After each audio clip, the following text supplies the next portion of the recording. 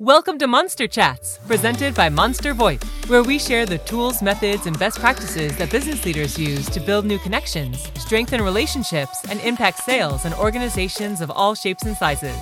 If you have any questions that come up during today's episode, please text them to 424-378-6966. Please welcome the founder of Monster VoIP, your host, Colin Mitchell. On today's episode, I'm talking with Anson Sobey of Battery. He is the CEO and co-founder. We're going to learn more about his story and the journey of starting Battery. My name is Colin Mitchell. I'm the host of Monster Chats and the founder of Monster VoIP. Anson, welcome to the show. How are you doing?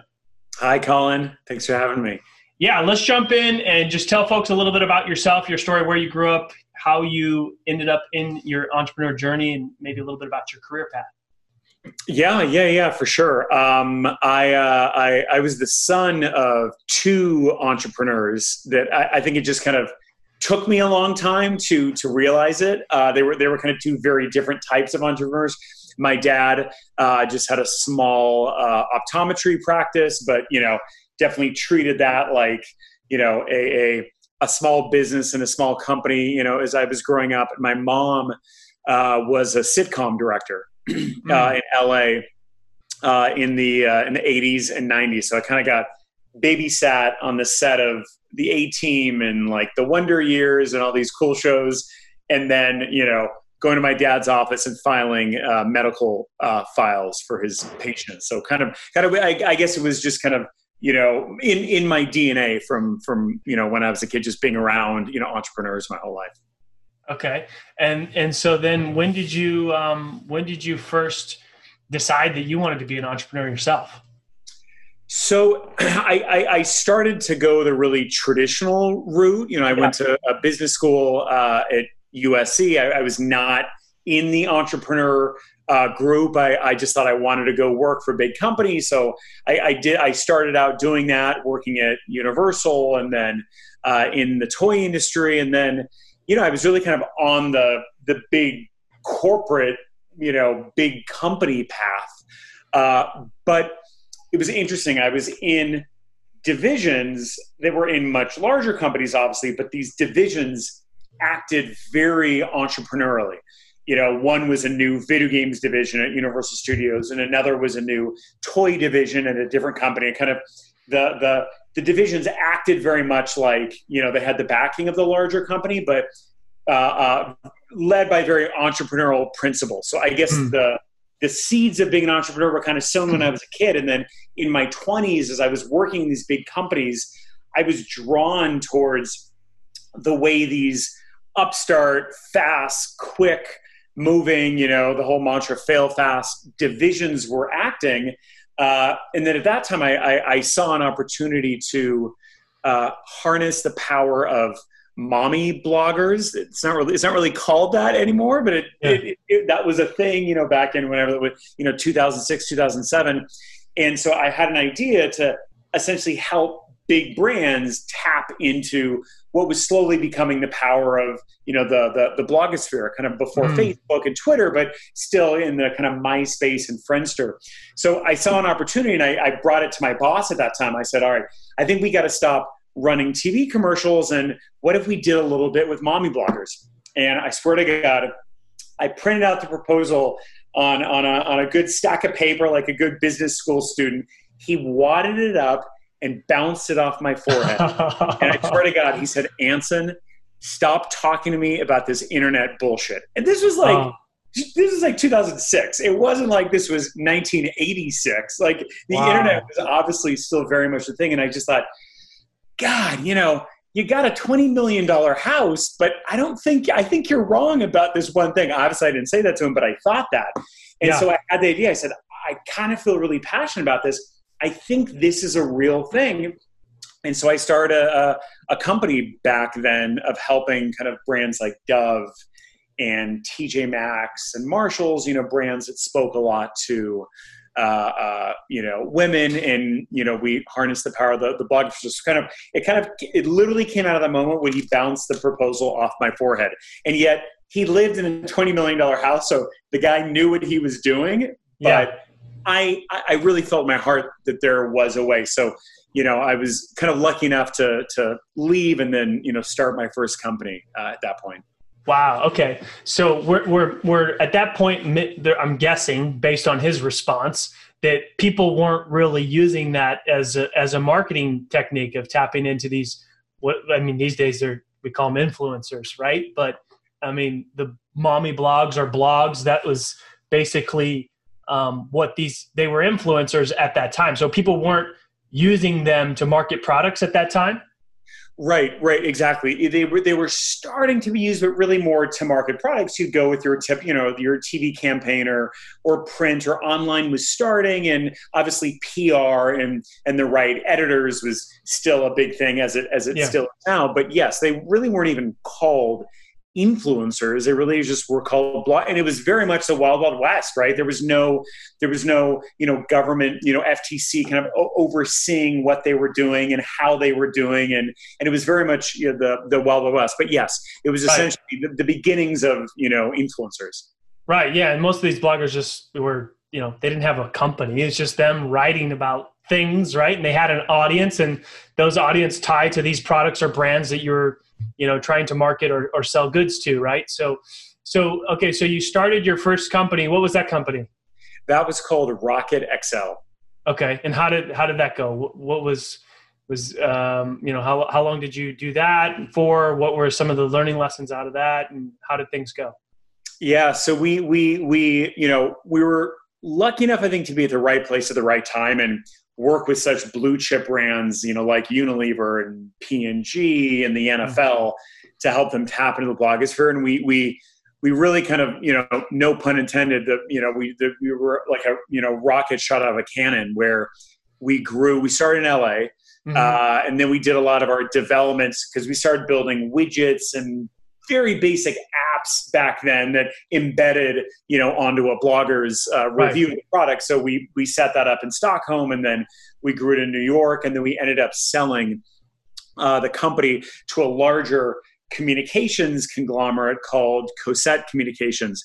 So we sold that within a few years, and then I had about a 2.5-3 year earnout to complete the sale, and that all completed in about 2012, 2013. So did that for about 6-7 years, and from where we began to, obviously the world of influencers and social media just changed so much, right? From 2006 to 2012, right? I mean, it was just two different worlds at that point, and we morphed and shifted and shaped the company, but definitely the world changed so much, honestly for the better, in that category. But again, I think we were lucky enough to be at the right place at the right time pretty early on.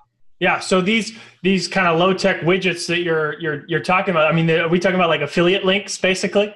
Yeah, exactly. Right.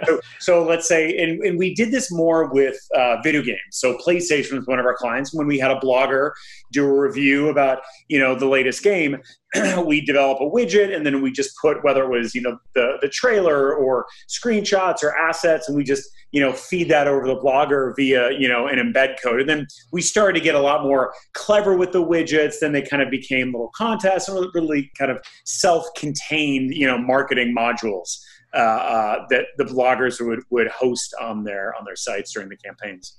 Okay, wow. And then as a startup, what was your secret sauce to like landing some of these big brands?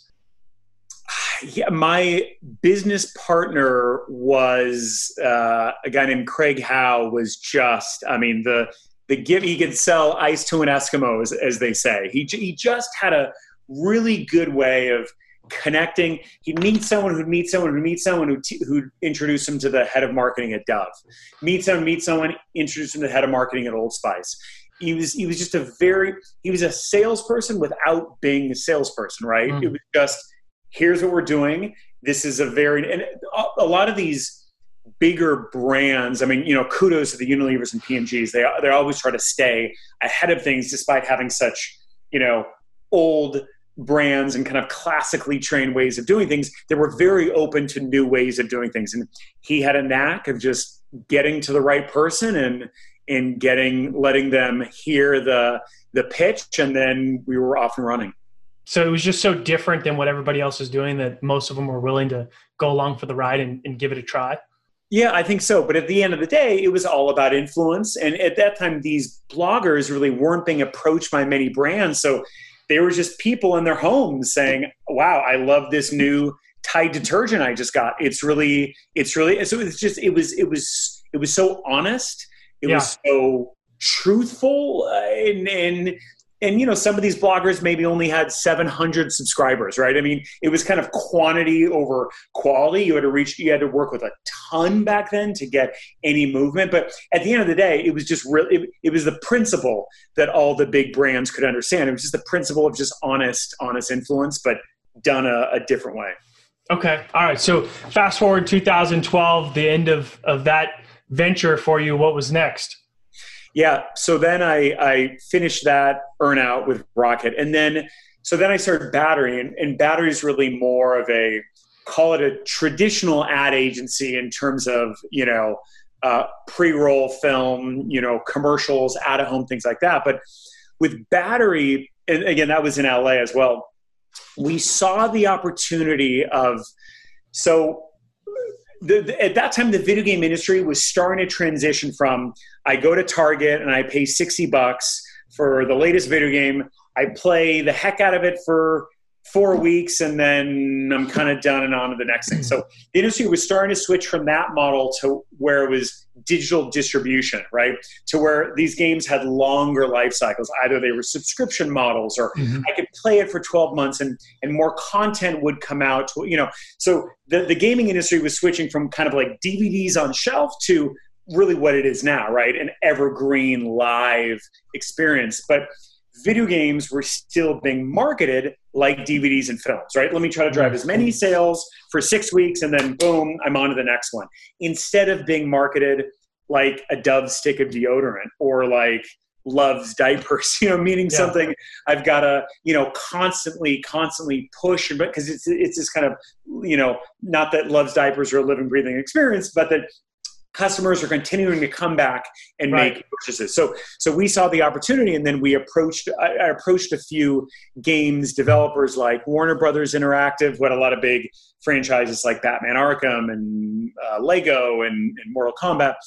And we approached them kind of with the brand building rigor that I learned from working with Unilever and P&G, but then done essentially applying that to entertainment. So how do you apply consumer packaged goods to entertainment? And, you know, a lot of big, you know, so we started off in streaming pretty early, you know, with Netflix and NBC Universal and Lionsgate. And then, so we started taking that model of traditional brand marketing principles, but applied to a new economy, right? Like games as a service or streaming entertainment. So we've kind of taken that model and now applied that to a lot of different industries now over the last few years. And do you have the same co-founder? I do. Yeah. So I co-founded it with Philip Kosid. So he runs all of the creative side. So yeah, we started it together, and we're still married in business and joined at the hip. Oh, awesome. All right. And so what are some of the cool things that you guys are working on right now? Yeah, so right now we did a lot of big global work for Epic Games, who's the parent company of Fortnite. Epic Games started their own digital PC games marketplace called the Epic Games Store, and we're doing a lot of work with them, kind of globally, of figuring out how to, you know, really how to grow the PC gaming marketplace, and obviously PC games. Hardly anyone goes and buys, you know, a PC game disc anymore, right? It's all digital distribution, and it's kind of taken the early stuff that we did with Warner Brothers Interactive 5-6 years ago with console titles, and obviously the PC games is that kind of on steroids. So it's a really interesting global kind of thing of how do you enter new markets and how every market is so different. And, you know, few brands are as global as Fortnite and Epic, but it's a really interesting process of kind of taking that 100% digital experience and helping them grow into different markets. And how has COVID like really changed that industry currently? Yeah, I mean, for the most part, the gaming industry has really benefited for, better for worse, because of COVID, just because obviously the time spent gaming, the time spent on Twitch, the dollars spent in games, obviously probably, free to play games are increasing a lot faster than, the traditional games, just because the economy's, hurting. But yeah, the gaming marketplace is just hitting numbers over the last few months that it had never really hit before. And it's amazing, all the development teams, all these publishers, even though everyone's working from home, kind of the show is still going on, and games like Fortnite are still updating, on an hourly basis. Yeah. Now, you've been around for about 7 years. So, I mean, I'm sure anybody who's been around 7 years, there's been some possible ups and downs. What have been some of the biggest challenges of running Battery? Oh man, I'd say in the early days, number one, it was how do you attract big talent that's used to a certain salary level at a big agency, and you don't have that money to give them. And so, obviously some people are motivated by salary, others are motivated by great work or respect or flexibility or a combination of all those. And so the number, because obviously in a business like ours, talent and the people are number one. So number one, it was also, how do you convince really, really great people to take a chance on you? Because at the beginning, Phil and I had a small office that every time it would rain, and luckily it doesn't rain too much in LA, the water would drip through the ceiling. We had to kind of set up buckets around. So imagine you're trying to interview these like amazing men and women from these other great firms. You're like, no, don't worry. I promise you we can pay you, even though we can't afford to fix the leak in our ceiling, right? So it's like, it's how do you attract the talent and convince them, to stay with you? And then the second thing is just, weathering the down times, right? Because with any small business, you're going up and you're going down. And when you go down, how can you weather that time without letting people go, without taking on the wrong client, without making stupid decisions, because you're gonna come back up. So a lot of it was just the mental and the emotional resiliency. I don't think I really realized that, how much.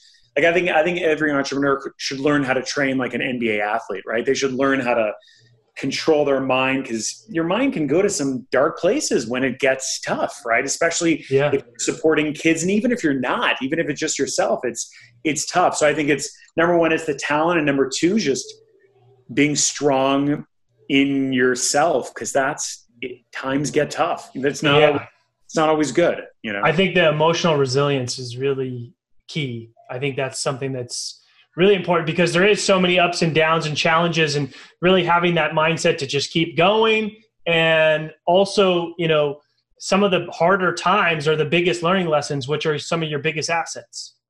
Right. Yeah. And honestly, sometimes it's knowing when to quit. And I don't mean knowing when to shut down the company. Hopefully it doesn't come to that point, but meaning knowing when, all right, I got to stop doing this. I got to pivot and go over here. And even though I've banged my head up against the wall for a year this way, I might have to go this way. But that the emotional resilience, I had no idea about that until I really got into the trenches. And it's tough. It's worth it. It's totally worth it, but it's tough, man. It's really tough. I totally agree. Yeah. And sometimes it's hard to, like you said, quit, but I totally get what you mean. Like to give up on a path or something that you're trying that's new, that's not working, and you've put so much into it and it's just not working, and knowing when to, cut your ties with that. And what did I learn from this, and move on and go in a different direction. Sometimes it's really hard, but if you can master that, I mean, anybody that's entrepreneurial can master that, can stick around for a while. Right. Awesome. Well, it's been fantastic having you on here and learning more about your story. Before I let you go, let folks know where they can learn more about you, connect with you online, or learn more about what you guys are doing at Battery. Yeah. So you can just go to our site, batteryagency.com. You can find me on LinkedIn, Anson Sobey. I really, really love LinkedIn, and I'm pretty active over there. But yeah, you can see all of our latest work on our website. Great. Fantastic. Thanks so much for coming on the show. Welcome to the Monster Chats community. If you're listening to the podcast, please subscribe, share with your friends, and we're listening for your feedback. The show is all about you. Thank you for tuning in for another episode of Monster Chats, presented by Monster VoIP, where we share the tools, methods, and best practices that business leaders use to build new connections, strengthen relationships, and impact sales in organizations of all shapes and sizes. If you have any questions from today's show and want to reach us directly, please text your question to 424-378-6966.